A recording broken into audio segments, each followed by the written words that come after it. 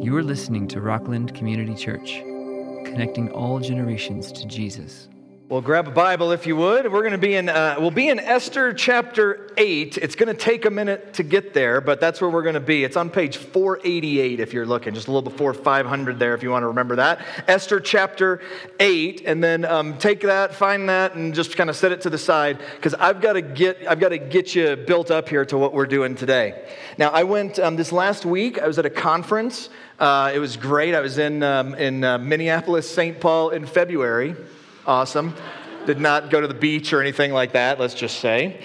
It's 40 degrees there is very different from 40 degrees here. It was very, very cold. But I went and I had a very interesting travel experience I won't bore you with. But I got there the first night, and it was a little bit after midnight, and I had a rental car, and it was a new company. I never used this company, never been to this airport, or hadn't been in years. And I was trying to find my car, and I am not a car guy. Like I don't have that gene in me that needs the cool car. So I'm literally when I'm doing my rental, I'm like, give me the worst possible car that you have. I want to pay as little as possible because I just need to get from here to here, and that's it. And so I did. So I don't remember what I got. I got the worst car I possibly could. And then they have two different pickups, and I went to one because that's where the thing told me to go. And I got there, and the guy said, "You're at the wrong one. You need to go to the other one." And I said, "It's after midnight. I'm not going to the other one. Please help me." And he goes, "I'll tell you what. I will give you a regular car, like a more expensive car, at the same rate for the cheapo one that you rented." And I said, "Great, just give me the car and I'm going to get going." And he gives me the keys and I signed the thing. And I went over and I get to my spot. And in the spot where I'm supposed to get my car, I did many double takes, triple takes, quadruple takes, because in the spot was a BMW.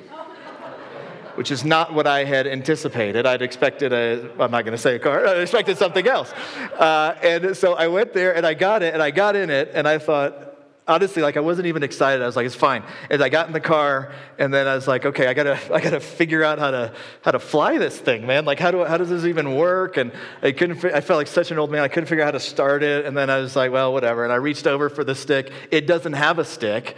It's got a little some of you may have this, like a little thing that you flick and it goes, park, reverse, neutral, all that kind of stuff. And I was like, well, I guess I do. And I hit it and it went to reverse. So I hit it the other way and it said like second. And I was like, well, I don't know what just happened there. And so I'm literally just sitting in the car, just like flipping it as many times as I can. The guy finally walked by. I was there like 10 minutes. The guy's like, "Everything all right?" And I was, "Yeah, it's fine." So I got out of there. And I remember I went to the Timberwolves were playing the Dallas Mavericks, so I did take one night. I went to a game. The conference was done. And I went out, and I thought, I'm going to back into a spot. And it's the first time I'd used the backup camera. And so I kind of did straight, and I was about to back up into the thing. And I'm sitting here forever trying to find reverse. And when I found reverse, the backup camera came on. And the screen was like bigger than my TV at my house. And I'm telling you... There were so many lines. Felt like I was looking at like military radar or something like that. There's all the lines, and I was like, that just confuses me. I don't understand what all these lines could possibly be. So I'm trying to back up, and then people are, right here stopped because dummy's taking forever. And then so I finally just did it old school and looked. This was confusing, so I'm covering it up as I'm doing this, backing up, and I get in my spot, and I put it in park, but I didn't trust that it said P because I didn't have the stick. So anyway, it was just this whole like comedy of errors. There's so much more to the story. It could get up and go, I have to tell you that. But so I get this whole car thing. I'm just not, like I said, I'm not a car guy. I probably just convinced you of that. And part of the reason is I just want it so simple when it comes to cars. My first car was a 1987 Ford Tempo that had nothing. All the optional things you could buy just had the plate over them. I mean, it was as simple could be. I didn't even care I lived in Texas. The air conditioning went out and then the window wouldn't go down on the driver's side, so it's already just so loud. You could get it down by kind of pushing it and then reaching up and sort of shoving it down, but that was about it. And so, like, I had this car. I loved this car. Now, granted, when I would take the woman that's now my wife out, we took her car more often because my muffler also fell off of my car. So you've got no air conditioning. You got to get the window down, and it's like as you're driving down the thing, trying to have a conversation. Oh, so many good memories of this. Isn't this great?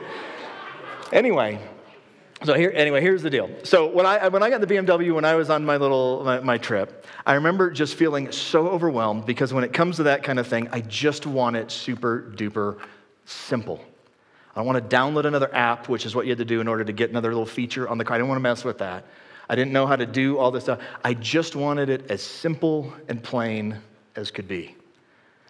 And today, part of what you see throughout Esther is there's some deep, deep, deep complexities to it. And then we get to the end of this today. Hang with me, because I'm going to give you the keys to my Ford Tempo, and I'm going to show you how easy and how basic of a message this actually is from Esther chapter 9.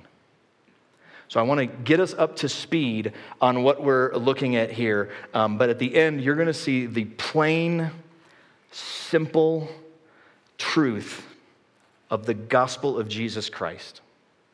That's where we're headed today. Let me get you caught up all the way to chapter 9. Like I said, have your Bibles and just have them sit there for just a minute. And I'm going to be quoting some things. They'll come up on the screen. This will get us up to speed so you can be in the story. If you remember, the Jews were taken into captivity by the Babylonians. Up north.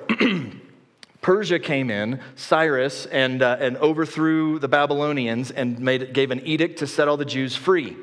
The Jews, most of them, or many of them left. Many of them also said, we will stay here around the capital of Susa of the Persian Empire.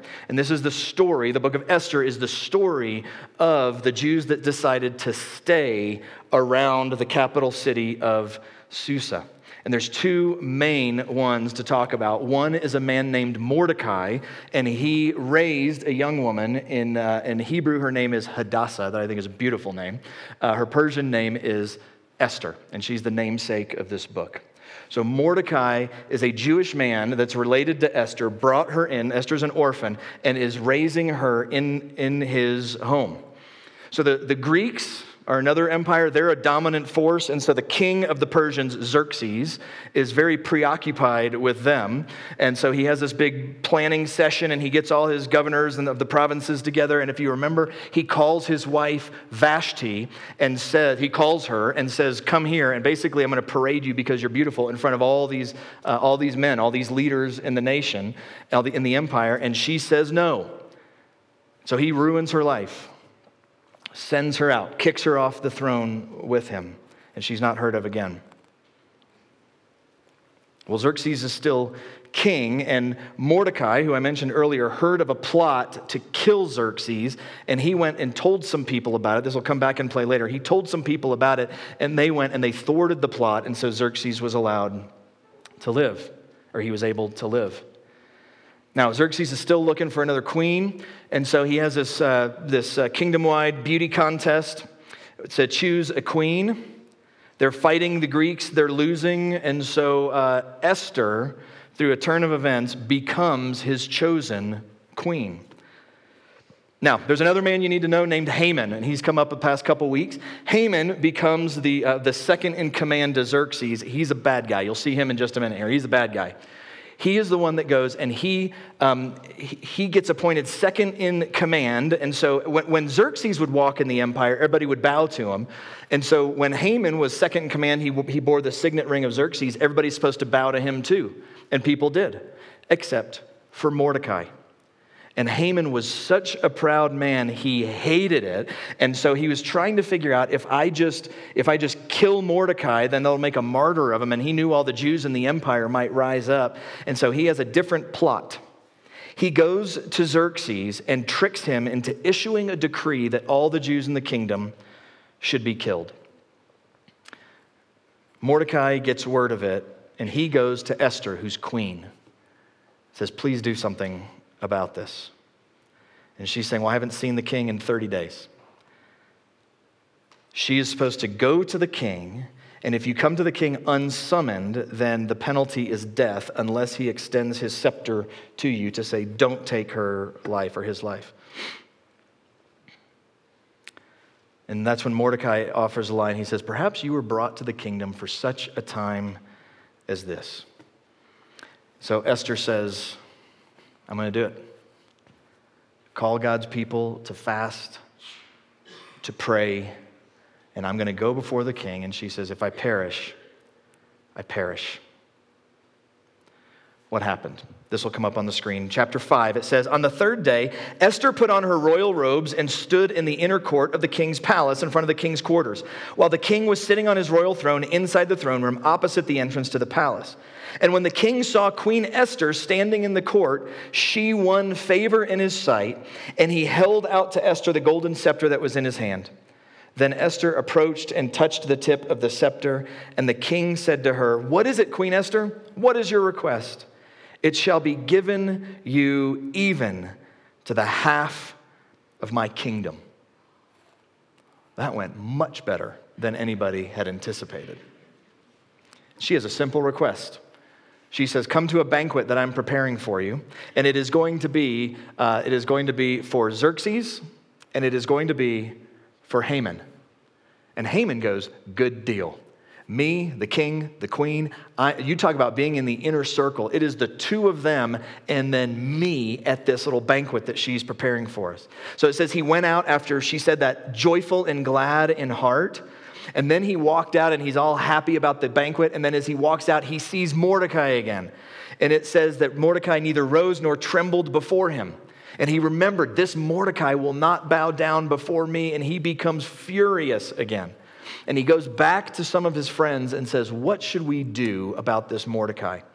And in chapter 5, verse 12, it says, then Haman said, even Queen Esther, let no one but me come with the king to the feast she prepared. And tomorrow also I am invited to get her together with the king.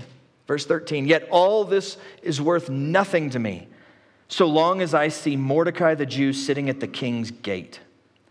Then his wife Zeresh and all his friends said to him, this is their plan, let a gallows where you hang somebody 50 cubits high be made, and in the morning tell the king to have Mordecai hanged upon it. Then go joyfully with the king to the feast. This idea pleased Haman, and so he had the gallows made. The edict is out to take the lives of the Jews, so he's not worried about the martyrdom factor now. Now he is just going, what do I do? And they say, kill him publicly. And so that's the plan. Now, in the middle of the night, Xerxes is having a hard time sleeping, and he has somebody come and read to him, and they come and read to him the history of what's happening in Persia. And he seems to just become aware for the first time. Someone says, that plot against King Xerxes that this Jewish man helped thwart. And he goes, wait, what's that? What's that? And he goes, the plot against you that they were trying to murder you, and this man stepped in and warned you, and so you're alive because of him. And he says, wait. Who is this guy that did that? And they say, his name is Mordecai. And then in verse 6:3, the king said, what honor or distinction has been bestowed upon Mordecai for this? The king's young men who attended him said, nothing has been done for him. And so the king goes, you know what we should do with Mordecai? We need to honor Mordecai. Who can help me do this? Go see if anybody's out in the courtyard right now that I can get to come and help me do this. And somebody looks and goes, oh, good news. Haman is out there. Haman can help you honor Mordecai publicly. You remember why Haman is there? He's there to go in and say, I'd like to hang this guy Mordecai from the gallows out here. And Xerxes says, come here to me, and he says to him, I want you to go and dress him in a royal robe, put a crown on his head, and publicly lead him throughout the empire, saying how much the king favors him. That's what I'd like you to do, Haman. Now, what was your thing? What did you want to say? Never mind. 6:11. So Haman took the robes and the horse, and he dressed Mordecai and led him through the square of the city very public place, proclaiming before him, "Thus shall it be done to the man whom the king delights to honor." Everything is unraveling for Mordecai. They come to the banquet, the three of them, and Esther, this is so gutsy, Esther calls him out in front of Xerxes.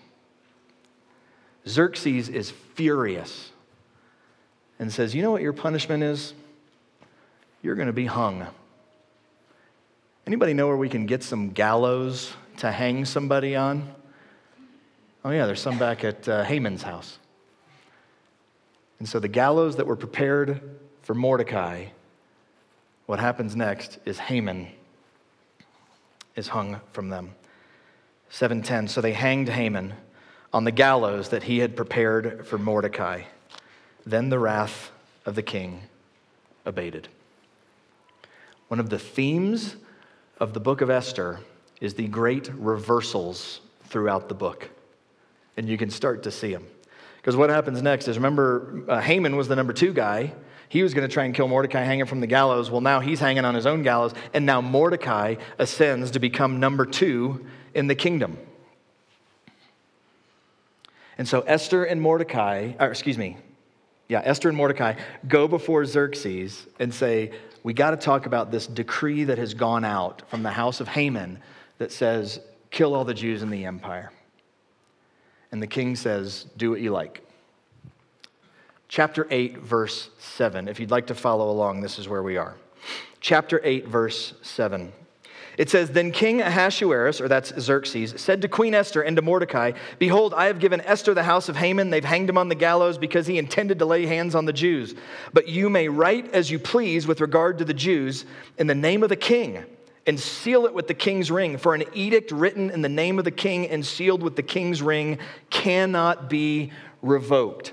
Here is the problem, and we have such a cultural leap that we have to make from where they were. It's difficult to understand what's about to happen. I would think he would say, "Hey everybody, the decree I sent out, never mind. I take it back. The one that came from Haman, let me tell you what's happened. Haman turned out to be a traitor, and so we're going to take this back."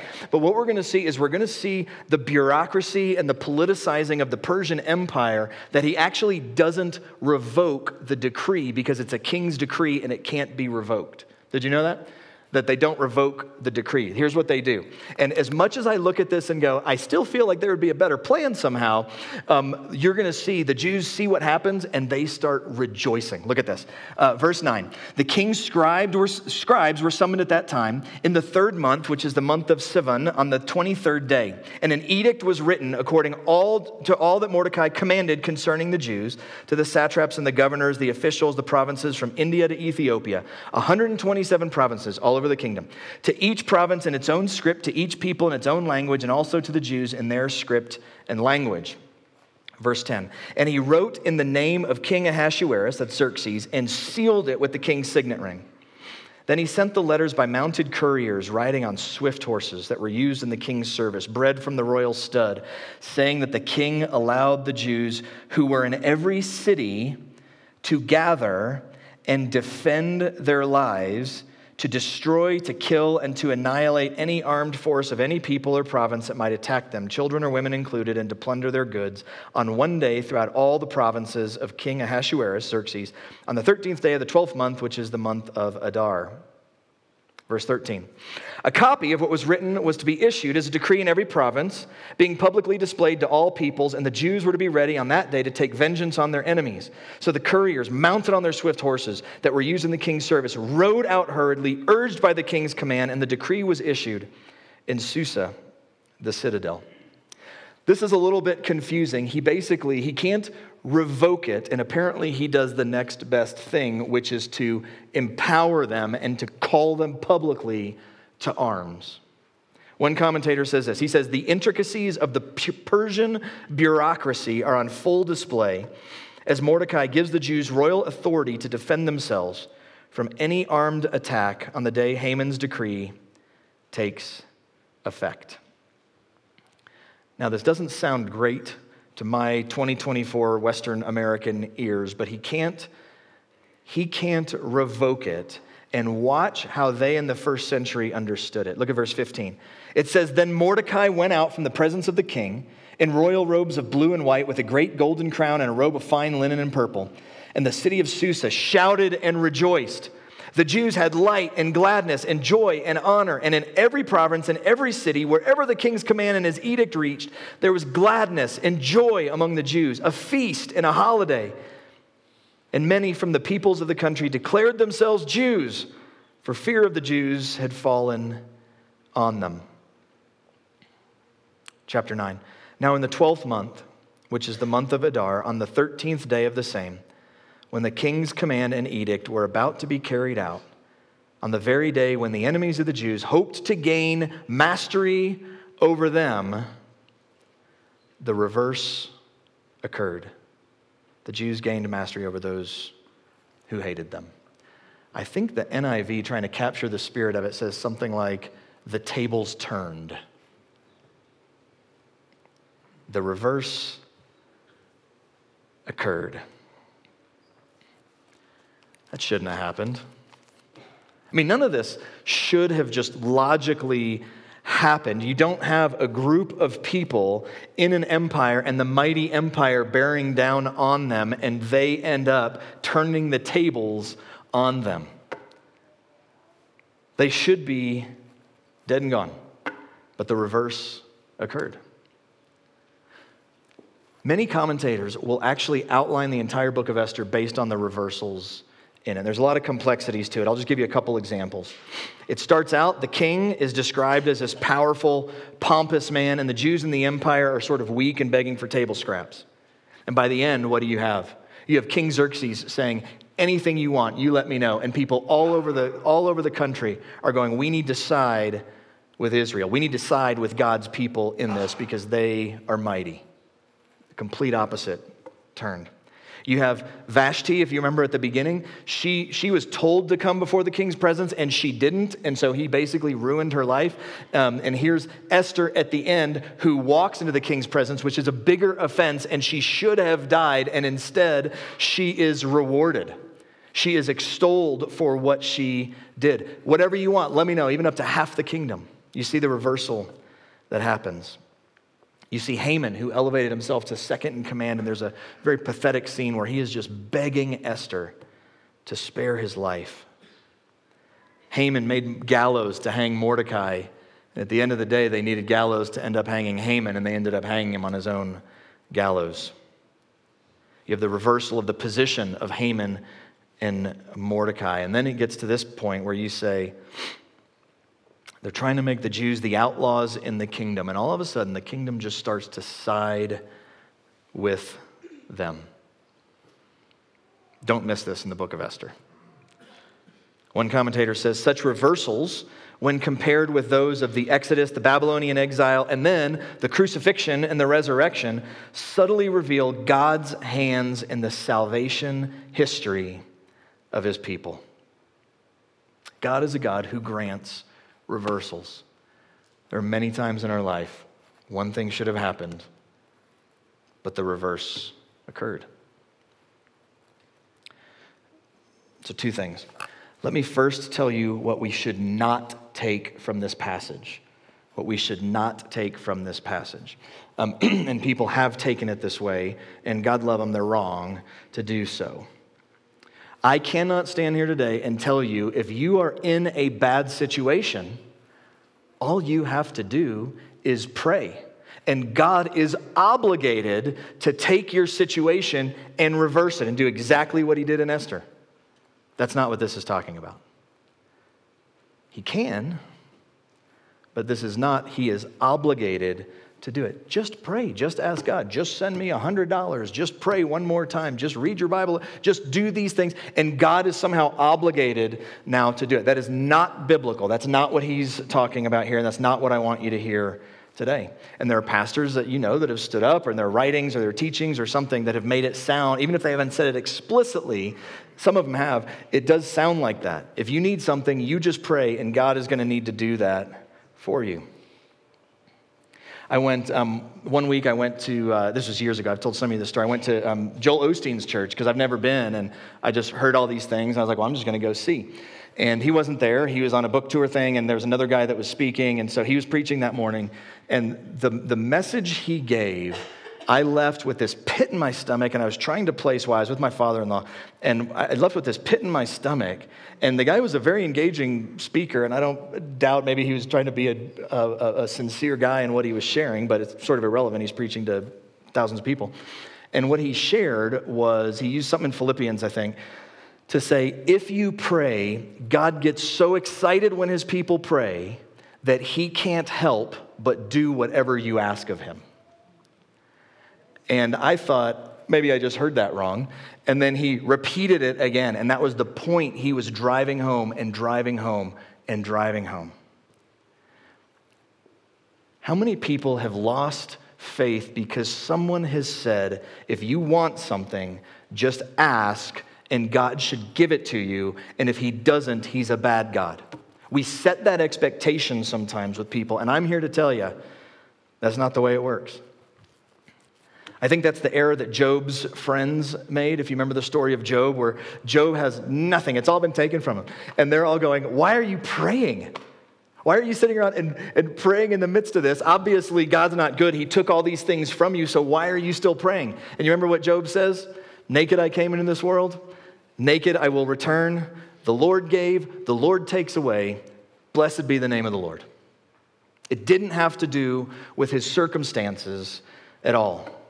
And so we have to be careful about looking at it. Even though God reversed the circumstances, it doesn't mean the way we think he should act in every situation, we all of a sudden have power over him to say, we're now demanding of you, God, that you reverse this in this way, or I'm going to think less of you. That's not what this is talking about. Here's what it is talking about, and this is what I would encourage you with today. Pray in such a way that Christians find inspiring and non-Christians find foolish. Pray in such a way that Christians find inspiring and non-Christians find foolish. Why wouldn't you, if you're back in Esther, Mordecai's day, why wouldn't you pray? God, not my will, but your will be done. But if you could just work a miracle and spare us, that's what we're praying for. I sense that a lot of Christians' prayers have become pretty uninspiring. I don't want to feel foolish, like praying for this big thing, or like, what if it doesn't come to pass, and then I prayed for it, and now, so what was wrong? What did I do wrong to not? How many times does Jesus need to say, if you have faith the size of a mustard seed, you can say to the mountain, move, and it'll move? Pray huge, huge prayers. You look throughout the scriptures and the things that inspire us and the things that move us. Like Elijah prayed, and in James is one of those practical books, and he sums up the whole thing by saying, the prayer of a righteous man has great power in its working. Elijah was a man with a nature like ours, and he prayed fervently that it might not rain for 3 years and 6 months, and it did not rain on the earth. Then he prayed again, and the heaven gave rain, and the earth bore its fruit. Pray big prayers. Pray prayers that when you're sitting down with other Christians and you are praying out loud, that there would be that stirred my heart. Man, I want to pray like that. And I have to say, if all of our prayer life, if our secret, the words we even say in our head, if they were made known to a non-believer with an unregenerate heart, and they thought, that's a lovely prayer, that makes a lot of sense, we're probably not praying big enough. God, pray, move the mountain. God, I want to pray, but I also want to promise you that I will trust you through this. But I'm going to pray big things. And God does all the time. He does the greatest of reversals in the world. And he may want to work one in your life too. I'll give you some examples. Clear Creek Rock House. I mentioned them earlier. They're a dollar bill program this month. So many young people, teenagers, no parent, no father figure, a lot of them, very, very difficult, dark situations. Dozens upon dozens of them now over the 23 years that they've been serving, have had the outcome of their life completely changed because God moved in his people to bring about a reversal in their life. I think of Mean Street Ministries, one that we partner with a lot, the homeless ministry, that a lot of times the homeless are used to feel better about yourself. I gave a little bit to them, so I kind of feel better about myself. I don't really have a compassionate heart. I have a compassionate heart for me feeling better about myself. And this is a ministry that goes and runs to them and helps them. These people's lives have a huge reversal that has happened. In fact, there's Bible studies down there now. There's one who is on the streets that came to the Bible study and is now turned around and is now ministering on the streets where he once lived. His life should have looked like this, but the reverse occurred. Tanzania, there's several young women that don't have as much of a shot in life as some of the young men over there. And just right now, we have 54 of them that we're sponsoring to help them get an education, pour Christ into them, so that one day their testimony is going to be, I should have gone like this, but the reverse occurred. Life's Options is a beautiful ministry. We'll tell you more about this in the coming weeks, but this is women that have unwanted pregnancies. And there were several children that were going to be aborted, and at the end of the day, just this last year, 13 children are alive because of this ministry. The reverse occurred for them as well. The greatest reversal. I'm going to give you the keys to my Ford Tempo now. The greatest reversal that's ever happened is you and I deserve the wrath of God for our own unrighteousness. God has nothing but holiness. All we have in and of ourselves is unrighteousness. God has holiness and no sin, and we have sin and no holiness. And because of the cross, the reverse occurred. The punishment that we ought to take for our sin was placed on our Savior at Calvary, and he took it. And so when God looks at us, he doesn't look and see Jim's filthy rags of deeds. He doesn't see my unrighteousness. He looks at me and he sees his son, Jesus Christ, and his righteousness that has been given to me. And if you are in Christ, the greatest reverse that has ever happened is the destiny that you and I should have has been reversed because of the cross. Because the holiness of God given to us and our unrighteousness taken by Christ. That's the great reversal. Martin Luther called this the great exchange. Exchanging the righteousness of God for the sinfulness of man. 2 Corinthians 5:21, John MacArthur calls this the single most important text in the Bible that summarizes the Christian gospel. For our sake, God made him, Jesus. For our sake, God made Jesus to be sin, who knew no sin, so that in him we might become the righteousness of God. You got all these reversals throughout Esther. Does the gospel say that there is a God who is above circumstances? Of course. And oftentimes the circumstances are just turned on their head, and it's beautiful when God does that. The biggest reversal of all is you and I deserve death and judgment, but at the cross, the reverse occurred.